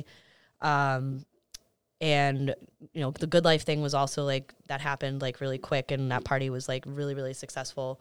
And I did that for, like, 4 years, and I did the party at Zuzu for 8.5 years. So, and I was also sort of creating my own lane everywhere I went, because I wasn't getting booked at the big clubs. Like, I wanted to play there, but why do you think you weren't? I don't know. I just think you had to know the right people. I mean, to me, it's all, it comes down to who you know. I mean, it's great to know everything, like, what you know. It's good if you're a professional and you're good at your job. But honestly, like, you know that there are people out there that are not good at that jobs, that are doing things that arguably other people should be doing, but they're doing it because of who they know. Yeah. So I think that part of the business is very important, and that's where a lot of DJs miss, is the business end of it. Yeah. That is all of it for me. I think now, like, I'm always practicing and always trying to be a better DJ. I don't say that I am a DJ. I say I've been learning how to DJ since, because it's a never-ending curve. Absolutely. You stop learning stuff in DJing, just quit. Like, you've got to your end. Like, you shouldn't even be doing this anymore. There's always something to learn. I like that. And you can always learn something from somebody, whether they're a novice or whether they're a pro. Like, there's something to learn from everyone. But yeah, I just think I made a lot of noise, and I did it in a smart way. And on top of that, like, I'm good at it, and maybe not. I think I was good then, but I'm so much better now. Like, obviously, like, if you're over time, you should be practicing. No matter, like I said, you should be always, like, leveling up. So, like, if me being, like, very self-critical, I would be like, no, she was horrendous. But, like, honestly, no, I was good back then. I'm better now. But I think more or less it was, I knew how to charge the right channels. I knew how to market myself. I knew whose hands to shake. And I think that is valuable. Yeah, you know that. super important. Like, don't, like, sorry that if anyone felt bothered by that, which, okay, but it's like, okay, yeah, whatever, man. And I'm not the best. Maybe I'm not the best. I don't think I'm the best. I don't think I'm the best fucking DJ in the world. And I'm confident because why not? Like, why wouldn't I be confident in my skills? I am good, but I'm not sitting here saying I'm the fucking best. And I think people mistake my confidence for like some serious ass cockiness or like delusional shit, but like that's not at all what it is. But yeah, I can attribute most of that to being a good DJ and also for stepping outside the box at a time when people were just like looking, they were seeing me, and like I was able to get a lot of people's attention and I was doing a lot of new stuff. And then 2016, I had just been like, I was in excellent form at that point, and it was kind of I didn't know that was going to happen. Like, I won the one and I thought that would always be it. And I just kept getting nominated, and I really just stopped taking it seriously after like 5 times. I'm like, all right, like even Frank, like we're all just like, okay, come on. Like we're like, it, cause it does come back to you, and people do have something to say about it. And it's like, dude, it's like perennial nominations. It's like without knowing who I am or anything about who, like what makes me a person, people assessed things about my entire life. And I was like, I'm not even anyone. Like, why do you even have an opinion? Like, focus on your own goddamn life. Did you see that, you know, this particular award is like, it started losing legitimacy because you even felt that you shouldn't have been nominated for some of those years, maybe? Maybe. I just like, I felt like there should have been something in place. Like, I even was like, can I be on the nomination committee? Like, instead, I feel like if you win, you should be on the nomination committee. Yeah, I think if you win 2 times, you should just move on and like just be You're invited. Just legendary at that point and just be on the nomination committee. Because there's so many good DJs. I'm like, this isn't fair. I don't think it's accurate. Like, there was a time that DJs and producers were in the same category. So it's not like the Boston Music Awards itself just has a weird sorted pass with electronic artists and like inclusivity. It's like something that's kind of been a part of their thing for a long time, and I don't understand. And I think the people that run it are really nice. Like, I don't want to sound like but honestly, like, if we're gonna be real and critical of this, like, and I think it's helpful criticism if they take it. But I think that it would be. I mean, I don't think they're gonna be listening to this. Well, you never know, man. Never know. You never know. So I hope somebody is, because honestly, and this goes back to like just creating a better landscape for Boston and the people in it. How do these 400 people on the committee not, like, I don't know. It's something like that. It's something ridiculous. And I'm like, that doesn't, they're business owners, community people. I don't really know. It's like it's anonymous. So like, there's like, I really don't know much about this. Yeah, like, this wild. is a mysterious thing to me too. And like, that's crazy. Nobody really knows anything specific, but I do wish that they would put a system in place where there were more DJs able to get shuffled into the nomination, even just like consideration. Cause like, we all know Frank is a fucking dope DJ. Yeah. And Khan and Super Smash Brothers and I don't know. Literally everyone who's ever been nominated for that category is amazing and deserves it 100%. Yeah. But there are so many other DJs in Boston who are also amazing and also deserve it and work their asses off and aren't getting recognized. And I think if we're going to make this an important thing, then make it an important thing and make it for our city, and not like nominate DJs that don't even live in Boston anymore. Like, why is Chubby Chub getting a nomination? No shade, but that doesn't make any sense to me. Why is Aerosmith being nominated for anything? They haven't been here in years, since Nam, probably. I don't fucking know. I mean, but and this is even, you know, you talking triggered like this thing where back to like the whole downtown versus like Cambridge or whatever we want, or like big club versus like bar thing. Like, I know. Like, we had Real P here a few weeks ago. I love him. Recent one of the hardest working dudes in the game. Yeah, and his win was kind of a big deal because he does a little bit of both.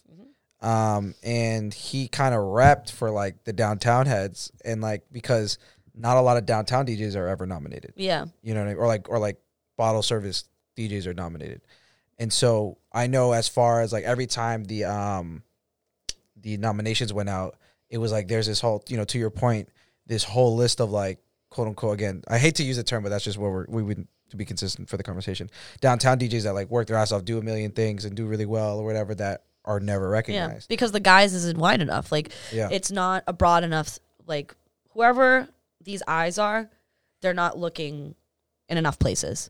Because I think that there's talent in every part, not just when you're just looking at downtown and the bars, even everything that is around that and between that. Like, there's so much. And I feel like out of all of these people that they have on the committee, they're all looking at the same thing. Exactly. Yeah. But like, what's the point of that? That makes it's like literally, why are we even doing this? Right. It doesn't make any sense when we have so much to showcase. And that's the thing. They want to showcase Boston. Then showcase Boston. Like, you could have 10 different DJs every year. You wouldn't have to repeat. Like, because there's enough. I think I'm in my company, like me, Frank, the people that have been getting nominated repeatedly since 2009, before that, would all be in agreement. We would all be fine if we were left off the bill. Actually, I don't know. I don't want to speak for everyone, but I'm pretty sure that most I know of what you're saying. If I know them the way I do, I think everybody would be like, great, this is awesome. We would like to see our other friends get some recognition, even if it's just a nomination. It is cool. It does feel good, but what makes it feel weird is when it just is the same and you're thing. like, oh shit. And it's like, it's, I mean, I look at it for what I look at it, but when you look at it from, perception is reality. I get what other people see, and I'm like, wow, like, it makes me not want to be a part of it, because like, and though it's not, nobody, I don't, it's like the last 2 years I didn't get nominated.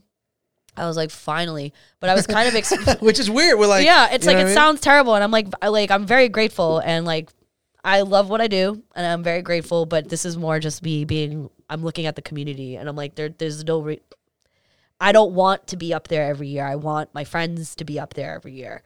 Like, I want to see all the dozens and dozens of people I know that are so talented, but also, like, we should all put the stake in it that it deserves, that it's not this, like, it's great and it means something, but let's not blow it up. Yeah. It's not everything. Yeah. But I do think that there are things that could be adjusted that could make it, like, again, like, a thing that people look forward to and want to be a part of, because it is actually showcasing artists, because you see something new every year, or like, you meet a new artist that you've never seen before. But the party itself is really fun. That's why it's like, you get to see all these awesome people and hang out with them on a night together, and that's what makes it great. So I'm like, it's like, I have a lot to say about it, but those nights have always been so much fun. Like, just hanging out in a room with everyone you never get to see. Yeah. All the people you know in bands, and all your like MC friends and all your DJ friends and the producers and the back end people and staff. You get to hang out with all these people, and it's like in a room of, you're there all for the same reason, and it's just kind of cool. I don't know. No, yeah. But, I'm sure the energy's insane. Yeah, but yeah, I understand where people's frustration comes from, because I think everybody, especially in the DJ category, probably feels the same. I think there's more switching out in other categories. Like, I don't know, I don't like super look through them all, but like, I feel like all the other categories get more shifting of artists than the DJ category. I feel like it's kind of just been the same. Very deserving people, but there are, again, like, absolutely. I feel like I keep excusing what I'm saying. No, what I'm saying is factual, and I'm not sorry for it. So, as we suggest in the bio, the first and only woman so far to have won the award, correct?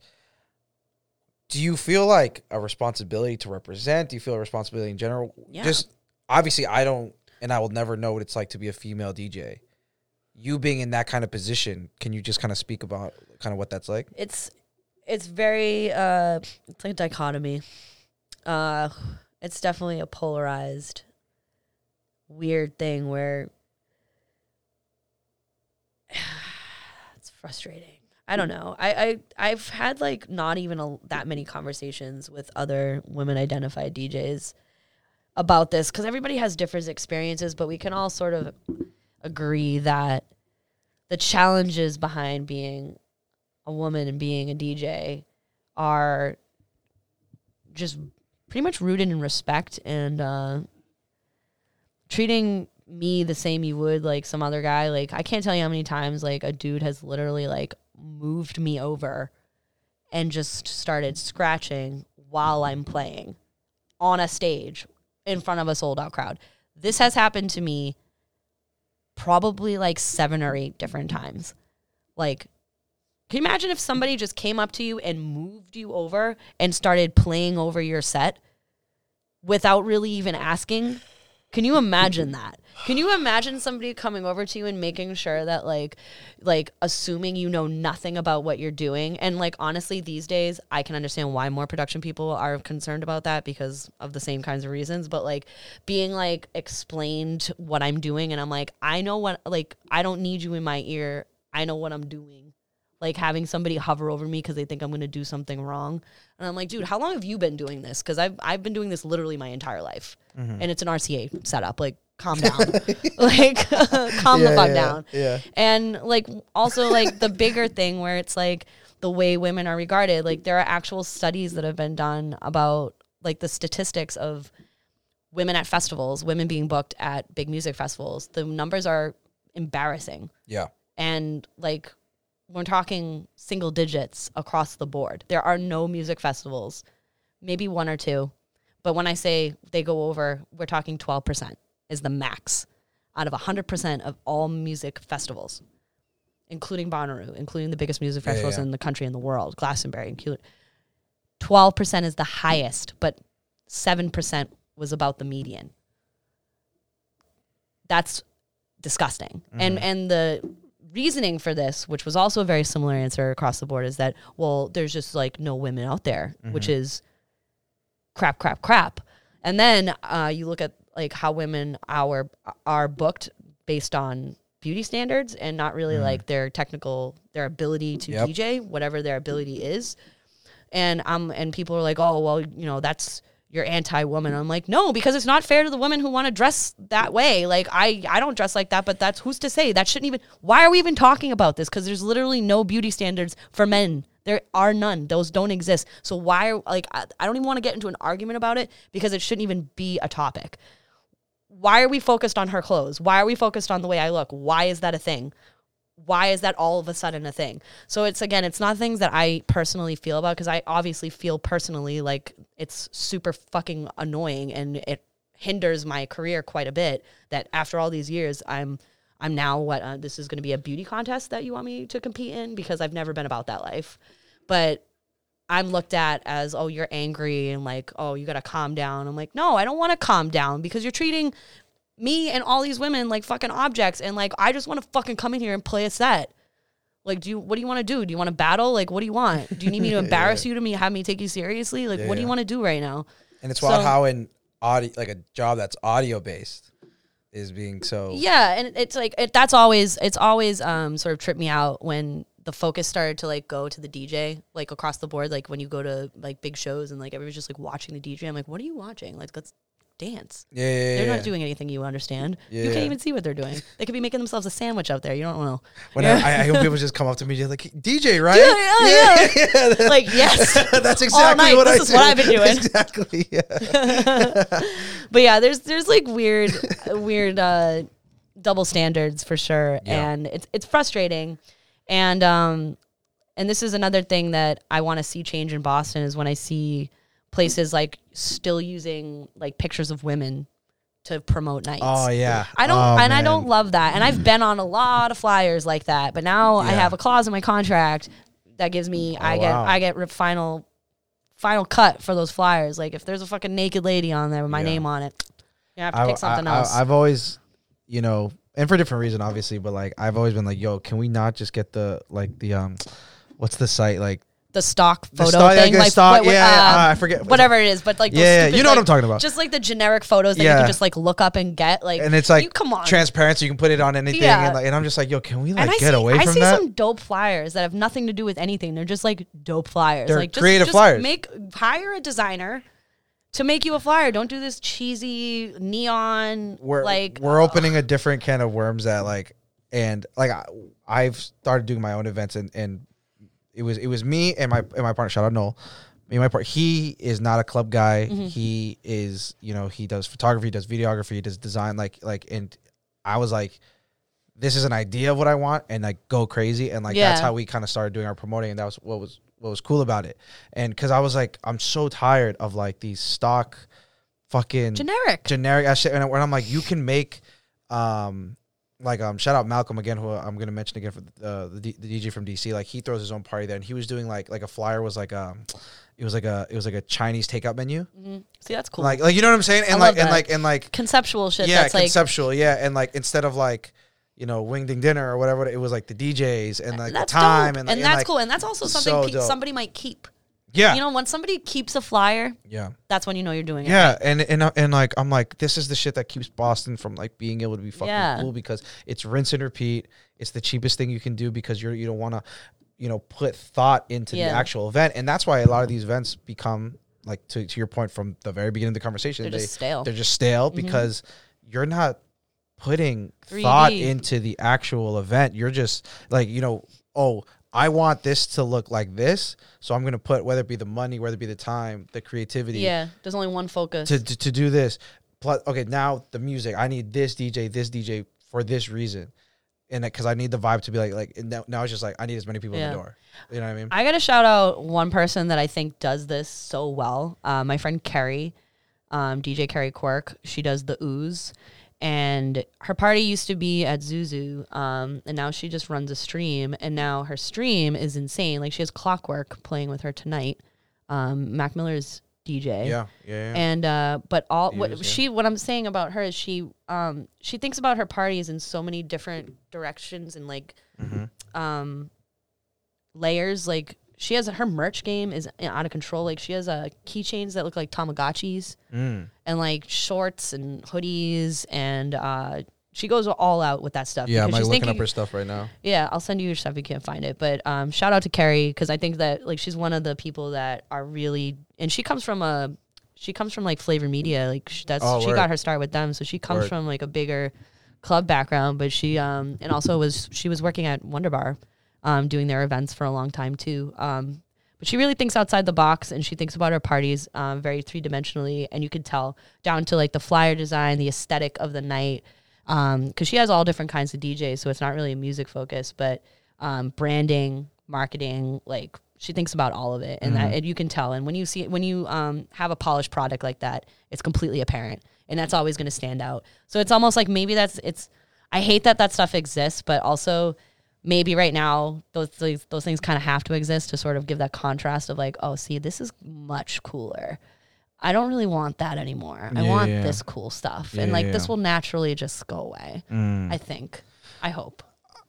I would hope, but like it's been alive for so long. Like as long as I've been in the game, like I'm like, yo, there was a year where I saw the same exact like flyer template on 5 different nights that I did, and like to a point where someone was like, "Yo, isn't this an old event?" I'm like, "No, this is a new event, just the same exact fucking flyer, but different people." Stop it! And I'm like, I don't know what the site is, but they all got it. They all got the subscription to that site because they're using the same shit. That is, you know what I mean? Embarrassing. Yeah, there's certain flyers that I get where I hit up the promoter. I'm like, I can't post this. Yeah, no, because I'm embarrassed. But that's a real thing. Well, you can't put your name on something. It's like when a hairdresser fucks up your hair, they don't want you walking around like that. It's like a calling card way out there in the open. Yeah. Like you gotta keep that shit tight. You can't end up on a I'm like guys, like if it's cutting costs, like whatever, like get it fucking, and like you gotta have more pride for yourself. Like this is bad. Yeah, there's always a way. There's always, where there's a will, there's a way. It doesn't always have to be like, oh, you don't have the money to do it. Like figure out a way. Work harder. Work smarter, not harder. Yeah. Dyslexia. Who are some you mentioned Carrie, like who are some other like really, really dope DJs that if we don't know already we should be looking out for, at least locally? I always have to throw it back to my dads. I love them, and I honestly think they're some of the most talented DJs I've ever seen. Like Frank White, Knife, Eveready, Braun, Khan, Breck One. Those dudes, watching those dudes play makes me want to go home and practice. And they're very inspirational. They like definitely from the get-go are dudes that I was like, yeah, that's what I want to do. That's when those dudes are around, I just want to impress them. Like, actually, that's all I've ever wanted to do is impress the dudes that like taught me and that like were people that I looked up to. Like, I just like, do you guys think I'm good? Yeah. Because that's really all I care about. Yeah. Like, because they know. I want the big dogs to think that I can run with them, and that's really an important thing for me. But other than them, also it's been so friggin' long. Jay Wall, I love him. He's the he works out of Brass Union and does Druid on Thursday nights, which is another like it's a little dive bar in Inman Square, and every Thursday it's fucking slammed with like all it's an industry spot, so it's just like bartenders, servers, other DJs. Like Ryan Brown will be down there with me all the time, and we just get fucked up. And Jeff throws down like an amazing open format set. You'll go in from like Talking Heads into Run DMC into like some other shit. Like you never know what you're gonna hear. Who else? The Collective, they're always doing cool shit. I gotta always give it up to them because they're just really, really threw down and have like perfected the day party in Boston. Like love what they do and always like trying to look out for anything they got popping off. It's more like I just miss all these people. I'm not watching anyone. I'm like DJ. Hearing your voice like get sadder and sadder. Like, I kind of just miss them. Ryan Brown, like I don't know, Salim from Bad Rabbits. Like he's also an amazing DJ. He's my boy. Love him. Well, I guess now a better question is because you're naming spots that I don't like, obviously, like, and that's the beauty of this. Like, what are some of like the dope spots that maybe, hopefully, if we get back, I gotta check out. I hope these all. I just hope they all open. A4K. We might get emotional. Yeah.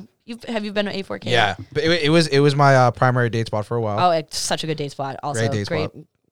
I see what you did there. Yeah. I like them a lot. They just really let you do whatever and like encourage you to be as creative as possible and like literally tell you they're like, don't play top 40 music. Did they have a booth monitor for you guys?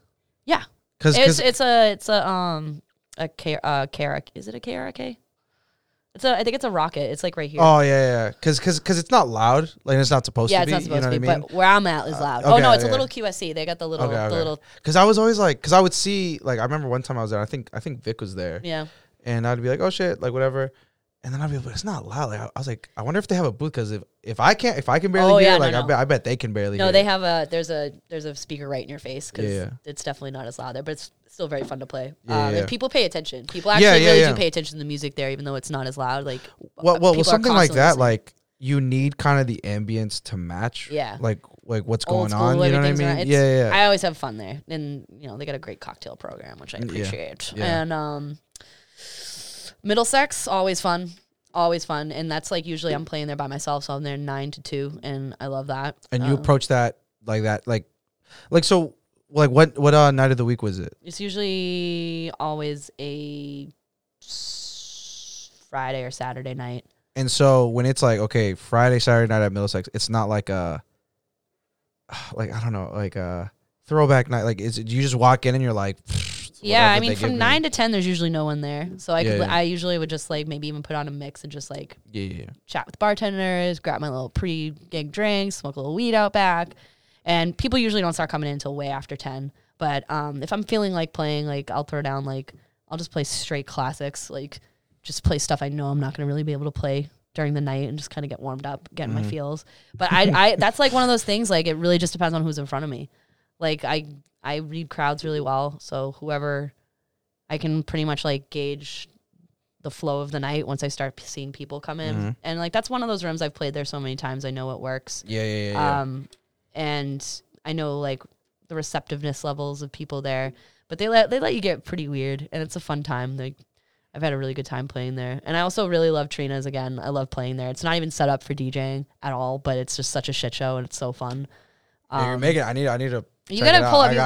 Once we go back to normal, you'll have to come to. I'm gonna be blowing you up. I'm gonna be like, tell me what. No, I'm gonna be. You gotta come to Trina's with me on a Monday. Yeah. Monday. Oh, let's fucking get it. Monday brunch is the shit. That's like industry. Wow. Everybody's there, so it's so much fun. We're just getting hammered all day because you just had the weekend, so it's perfect. It's like all service bartenders, DJs. You saying you smoke before your sets like really freaks me. I'm not a big smoker at all. Yeah.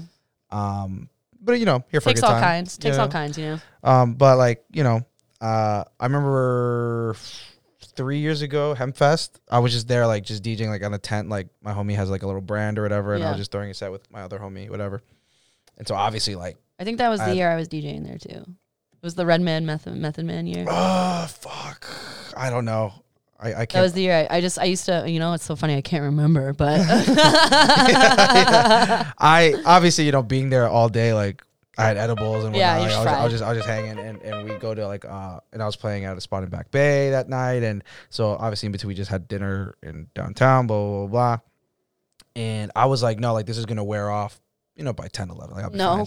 Yo, it was famous last words always. Oh my god, and it's not gonna kick in. And I'm not a I'm not a very anxious person at all. Oh. And I was like, my boys were like, yo, it's fucking lit, blah, blah, blah, blah. And I'm like, everyone hates me. Like, no one's vibing. That's the worst. Like, and they were like, dude, like, it's like literally a movie out here. Like, and I'm like, you're fine. I feel horrible. I was like, I need this to end. Like, yeah. Edibles are different though. See, I won't fuck around with the edible when I have to work. Smoking is a very much more controlled experience. Ever since then, I will never do anything. Hell no. We're going marijuana before DJ set. Because I felt, like, I literally felt like not fun. Like, it was not fun. I would not want to feel that way either. But edibles are that's a whole other animal. You're really throwing caution to the wind because you don't know what's gonna happen. That shit could kick in, be done in an hour. You're in it for 10. Because I had heard of people who like they're like, oh yeah, I get high as fuck for my sets and like, I smoke. I don't take edibles for that's I can't do. I mean that's just the inexperienced part of me. Like, I mean some people can just chow them down and be fine. I don't trust it. That's something I have to do when I'm like alone at home and like not working. Yeah. But yeah, it depends because some sets I don't do anything. I won't drink or smoke. It just really depends. Like I've had like big sets where I'll be opening for like I don't know, like I opened for A-Track before and like and like James, where was that? At Paradise, and that was a sold out night, and I was opening for him and Salva. So it was. You gotta be on point. I was, and there was and I was nervous. I was super nervous. It was the first time I'd been nervous in a while. Yeah. And it felt good to be nervous, first of all. But if I mix that nervousness with that weed, you know, it's gonna be a bad time for me. That's the interesting thing about it because I've had gigs where I'm like, nah, like I can't let anything like. Yeah. Like and there are nights where I'm like I'm arguably way better because I'm fucking wasted. Yeah, like, you know what I mean? Or you feel comfortable. You're just you're in the pocket. Want to take you feel risks comfortable. and But there's some nights where it's just like that's not going to be okay. Yeah. I totally There's just but then I'm like, mate, will I do better if I'm just a little loose? Like and that then I start stressing myself out. If I question it, I just say no. Yeah. If I know when I'm gonna be okay to like get a little loose. Yeah. I never get drunk, and I have before, and I don't like it. But like I can say like I've probably only gotten like 2 drunk during a DJ set, maybe 2 times in my entire. Wow. Like I know myself, so I'm not gonna try it. But with weed, it's different. It just depends on the event. If it's like if I'm running beats for an artist and if I'm not like don't have like an already established set with them, no smoking. I want to be that's their thing. Yeah. Or if I'm DJing a wedding. Oh yeah. Totally sober. But, Yeah. like, you know, if I'm at my spot, I'm at Middlesex or whatever, like, I'm probably blasted super high. Like, but I know myself. I know what I can do and what I can't do at this point. But, yeah, there's definitely moments that I'm just like, I have to be sober. Yeah. I never really get that drunk. I, like, have my beers and my little cocktails here and there, but I keep it... I know myself. I got to keep it 100. I got to be an adult. People always ask me, like, how I do it. And I'm like, yo, when you do think something a million times, like, you can... Pretty much do it behind your back. Yeah. Eyes closed. My Dominican ass barber cuts my hair fucking wasted. Yeah, and you don't even think about it. Yeah, because he does it a million times, and he does it like now. Like I remember, there's one time he wasn't drinking, and I was like, "Yo, are you good? Like, are you gonna be able to cut my hair right? Because usually you're like slamming down Coronas and like, and it's just like, you got the shakes or anything? Let me see your hand. Yeah, I'm like, I feel like you're not as steady as you usually are. Oh, God. I know some people that used to get wrecked. I know some people that used to get so wrecked that they're sober now. Like I know a lot of sober DJs, and I'll give it to those people because I never really noticed when they were supposedly super wrecked, but like they would tell me like stories after the fact about like, yo, like I remember that night, but I don't remember anything. I just know that I was there. Yeah, and I'm like, you don't remember anything that you did that night? Nope, nothing. I'm like, you played flawlessly. I will play technically fine if I'm drunk. There will be nothing wrong with what I'm doing. Right. the songs that I'm picking. Yeah. I will start dipping into like, I just want to hear like 93 to Infinity and to Lucini right now. I'm gonna make it happen. Fuck you. Yeah. I did fucking the last you were there, the Sohai New Year's Eve going into 2020. Whew. What little did we know then. But I obviously, like, all my peoples were there. It was fucking New Year's Eve. I got fucking wasted. Yeah. And I remember, you know how New Year's Eve parties are, is like by like 1, it starts clearing out because everyone got wasted by 9. Yeah. You know what I mean? And I remember, like, there was a point where I just go, I'm a huge Kanye West fan. Yeah. And there was a point where I was like, literally my best friends here who are also Kanye West fans, and it's me. The last hour, I already see where this is going. Nothing but like the longest Kanye medley ever. Like it was like, and obviously it was like the older stuff because I was like good Kanye. So it was just like stuff that doesn't really like, it's not really party music, but it's like it's great good. music. It's great, but maybe not. And I remember just being like, fuck this. I'm playing Flashing Lights 3 times in a row. At least you waited till the end of the night.